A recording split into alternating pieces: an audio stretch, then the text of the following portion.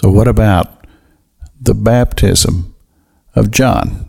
That's the question that Jesus turned things around on the scribes and the Pharisees, those who had come into the temple, to ask Jesus, by what authority do you teach here? And we find this in the 21st chapter of the book of Matthew. This is after the time that Jesus had entered triumphantly into the city, and he'd kind of set up shop there. And now he was teaching every day, and the crowds were coming. And of course, those who were the powers to be, they were not happy about it, very angry. And they came to him with this question, what is your authority here? And then Jesus asked him about John. He said, the baptism of John, he says, is it of man or of heaven? And of course, they knew that they were trapped here, because if they said that the baptism of John was from heaven, then they would be in a situation to where those who were of religious authority would come down upon them and say, that's heresy and you're teaching heresy. But they knew better than to say that John was not a prophet, because they believed he was a prophet.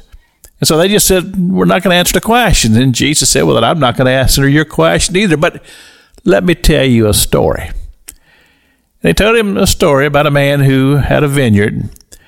And he said to one of his sons, he said, go work in the vineyard today. Well, the son was kind of had an attitude, and he said, no, I'm not going to. And then he went to the second son and said, go work in the vineyard today. And the second son says, okay, I'll go. But then he didn't go. And so now we have this situation. One son says, I'm not going to go. The other says, I'm going to go, but I didn't go. But then the first son, he repented, and he went on to the vineyard and did the day's work. So as Jesus has taken that as an opportunity to teach, he said to them, he said, you people, he said, talking about these who had come to ask this question about the authority of Jesus, he said that the tax collectors or the publicans and the harlots, they will go to heaven or be in the kingdom of God before you, because he says these people who first came to hear the teaching of John.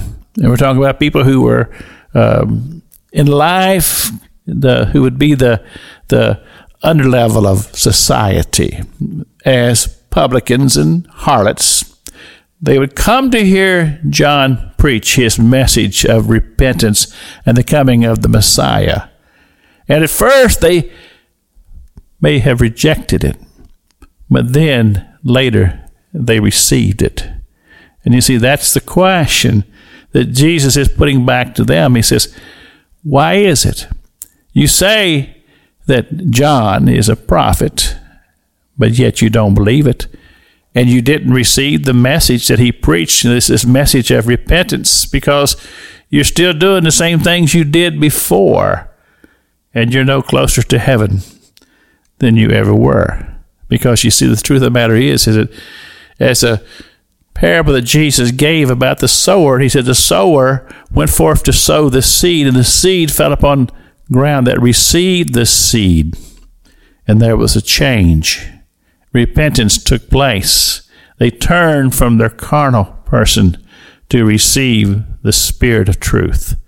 That's the message, my friend, of the gospel.